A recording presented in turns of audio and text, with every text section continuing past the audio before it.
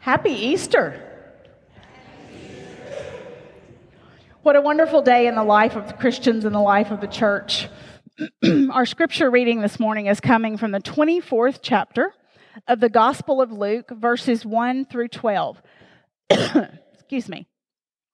I invite you to hear the voice of God speaking to us through these words of Holy Scripture. Very early in the morning, on the first day of the week, the women went to the tomb, bringing the fragrant spices they had prepared. They found the stone rolled away from the tomb, but when they went in, they didn't find the body of the Lord Jesus. They didn't know what to make of this. Suddenly, two men were standing beside them in gleaming, bright clothing. The women were frightened and bowed their faces toward the ground. But the men said to them, "Why do you look for the living among the dead? He isn't here. He has been raised. Remember what he told you while he was still in Galilee, that the human one must be handed over to sinners, be crucified, and on the third day rise again." Then they remembered his words. When they had returned from the tomb, they reported all these things to the 11 and all the others. It was Mary Magdalene, Joanna, Mary, the mother of James, and the other women with them who told these things to the apostles. But their words struck the apostles as nonsense, and they didn't believe the women. But Peter ran to the tomb. When he bent over to look inside, he saw only the linen cloth.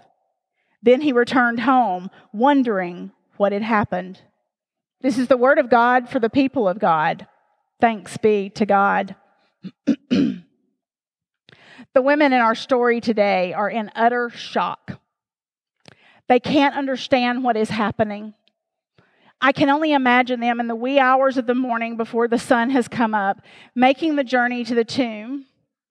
Because Jesus was crucified on the day of preparation for Passover, they needed to be done with these things before sundown. So Jesus' body was taken off the cross, wrapped in linen, and put in a tomb. And now they must go back to prepare the body for the long burial, putting fragrant spices in between the wrappings of the linen to cover part of the smell. I can only imagine that as they went, they talked about what had happened, about all the things Jesus had done and that they had seen. The people healed, the lame walking, the deaf hearing, the blind seeing, but also about that horrible, horrible death. I can only imagine that they talk about what could have been, what should have been. I can almost imagine their heartbreak and their anguish as they go. And then they arrive at the tomb, and the big stone is rolled away. Has some good Samaritan come and made their task a little easier? But then when they get in there, there is no body. Where is the body? Where has he gone? And they begin to realize there will be no sacred ritual to finally say goodbye. And there they stand, clinging to their fragrant spices, wondering what in the world is happening. Yet another thing that they cannot understand. All of their spices are now useless. As useless it must seem as the years they have spent following Jesus, the one who was the Messiah. There was so much that was supposed to have happened. There was such hope. There was such life. There was such promise. And it ended on a cross. There was no body over which to say their laments and their prayers. Those ancient words of lament, of sorrow, would go unsaid. And I can only imagine the heartbreak with which they stand there in the darkness. And then they're not alone. All of a sudden, there are two men with them. We now know those men to be angels who have come to say to them, "Why do you look for the living among the dead?" What an amazing question. Why do you look for the living among the dead? And the two men go on to say, "He's not here. He's risen. Don't you remember he talked about this? He told you this is what would happen. Death might take him, but it was only going to be able to hold him for a short period of time, for 3 short days, and today is day 3. Remember. And the women do. They remember. Suddenly, all of the pieces of the puzzle come together and they are able to see the picture. All of the tumblers in the lock on their minds fall into place and the lock pops open and they are able to see, oh, this is what he was talking about. This is what he meant when he said those things that were so hard for us to hear and that we didn't understand. And then they're told to go.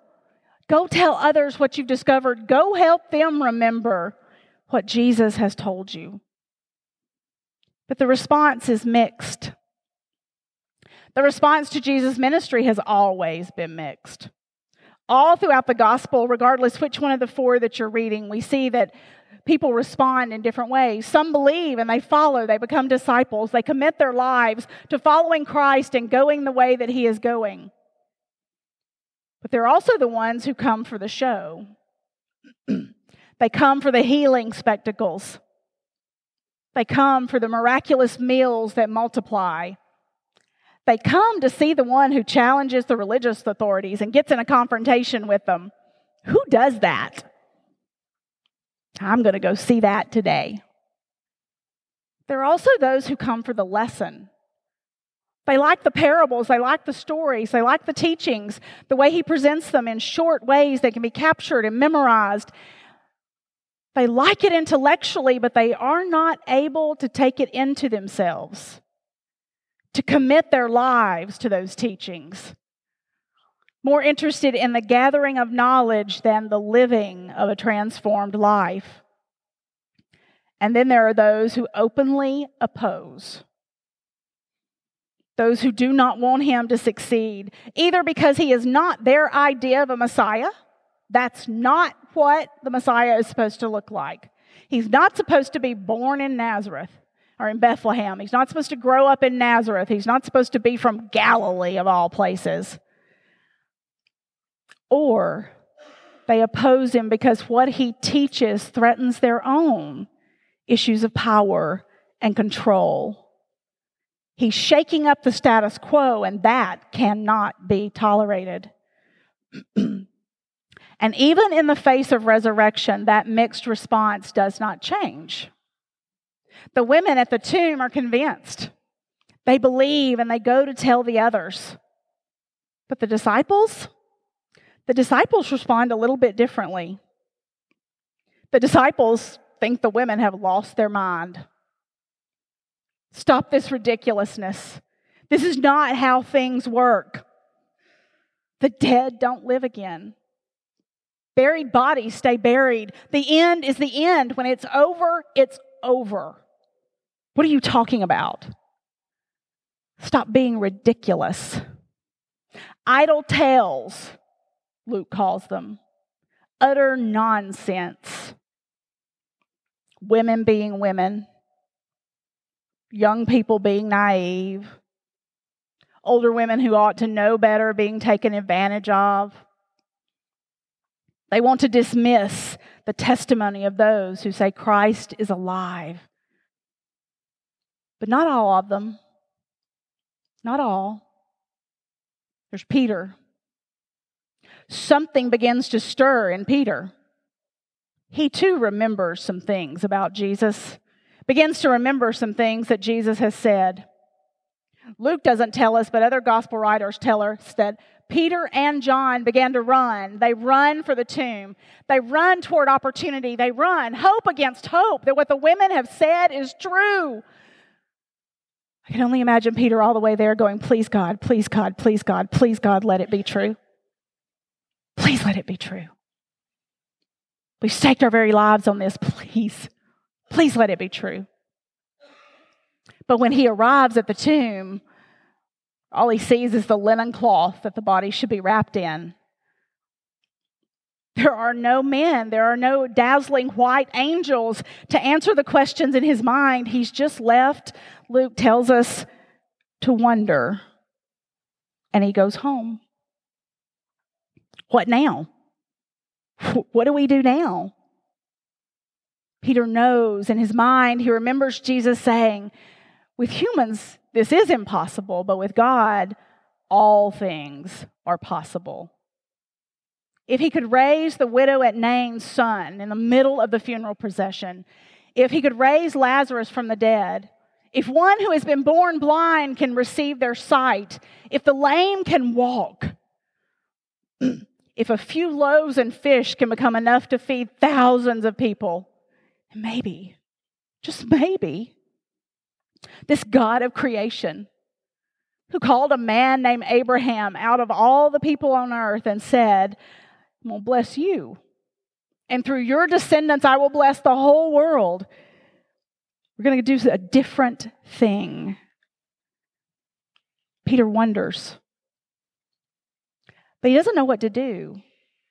So he goes home. He goes home to Capernaum. He goes back to fishing, which was his trade.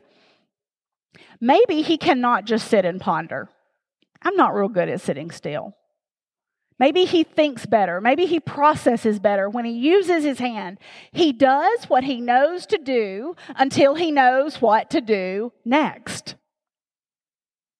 He does what he knows to do until he knows what to do next.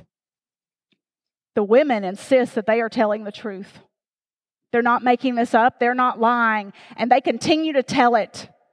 They will not be silenced, and word begins to spread. And then Jesus begins showing up. Over the next 40 days, more than 500 people report seeing a living Jesus Christ of Nazareth. Now, so far, I probably haven't said anything that you didn't already know. We knew the end of this story way back when we started our Lenten journey, didn't we? 6 weeks ago, when we came to Ash Wednesday and we entered this season of the church calendar, those who call ourselves followers of Christ already knew that resurrection was coming. When we gather on a Thursday night and remember him washing disciples' feet and turning a Passover meal into communion, praying in a garden and being arrested, when we remember him being beaten and crucified on a Friday, we already knew that Sunday was coming.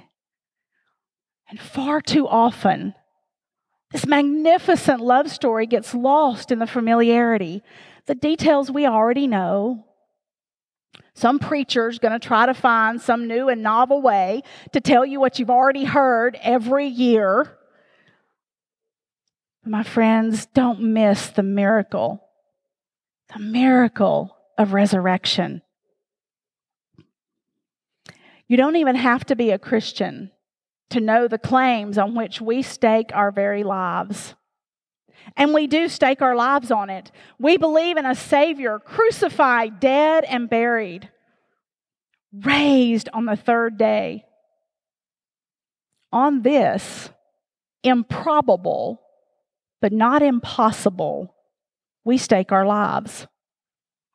And so we come on Easter Sunday and we raise our voices and we shout, Alleluia, Christ is risen. He is risen indeed. We sing familiar hymns. We pull out all the stops. We shout the acclamations. We decorate with flowers as a sign of new life and new possibilities. Beauty after the horrible events of Holy Week have unfolded. And after the final benediction, we tend to go our way. We go home. We go back into our lives, back into a world where death is still a reality, heartbreak is still real, crime is still awful, violence still seems to pervade. We go back into a world where resurrection sounds like foolishness, like idle tales and nonsense. We go back to lives surrounded by the death of circumstances, the death of relationships, the death of dreams and plans, the death of our bodies and other bodies through violence and disease. What difference? What difference does resurrection really make to us today? How many of us struggle in a world of science and fact to even believe in such a thing as resurrection? Like the tales of women, resurrection seems foolish. Idle tales and utter nonsense from the panacea of religion, the opiate of the masses. And yet it is on this that we stake our very lives. Not as a salesperson up front to convince you to give your money so we can live on it. Not so we can build beautiful mausoleums, so we can build beautiful sanctuaries in which to raise praises. Not so we can sit on the corner of 14th and Noble and say, we are the people of Anniston First. We do it because Jesus lives. He lives. He lives in us. He lives through us to make a difference in the world around us. Because his life, his death, and his resurrection changed everything. Everything. Changed everything for those disciples. They gave their very lives for it. Tradition tells us that every one of the 12, except one, dies. Killed just as Jesus was for having the gumption to talk about a different way of living, a different way of life, a different reality. Those disciples went on living right in the middle of a world where death was real and resurrection seemed impossible. They went right on living as Jesus told them to. Living lives of love and light and life. Declaring that we don't have to accept the way the world is today, that was never how God wanted it. That God has better for us and better for this world. And if we'll quit messing it up, God has come to redeem it, to give us a more expansive life. To be a foretaste of a world where all is as it should be. Shalom. All is as it should be. A world that is run by love and justice. A world where every life, not just privileged lives, not just rich lives, not just white lives or middle class lives, but where every life is precious. Where everyone can experience the love and grace of a Savior. Where labor can be meaningful and fulfilling. But it wasn't without suffering. There will still be suffering until Christ comes again in final victory. We're still going to have the world around us, but we don't have to accept it. We can work against it. We call it the in-breaking kingdom of God. We can go to the world and say, why are you looking for the living among the dead? Why are you looking for meaning and purpose in the ways of the world? All of that only leads to death, to an end. The two inevitables of life, taxes and death. There's more than that. There's so much more than that. We spend our lives toiling and saving only to lose it when an investment goes bad. We sell our lives and our mental health to get ahead, to be successful, only to lose our physical health or our partner before we have the opportunity to really enjoy it. And too often we reach the twilight of our life or that blessed middle age, midlife crisis, only to realize we've spent so much time in the pursuit of things that were not truly meaningful.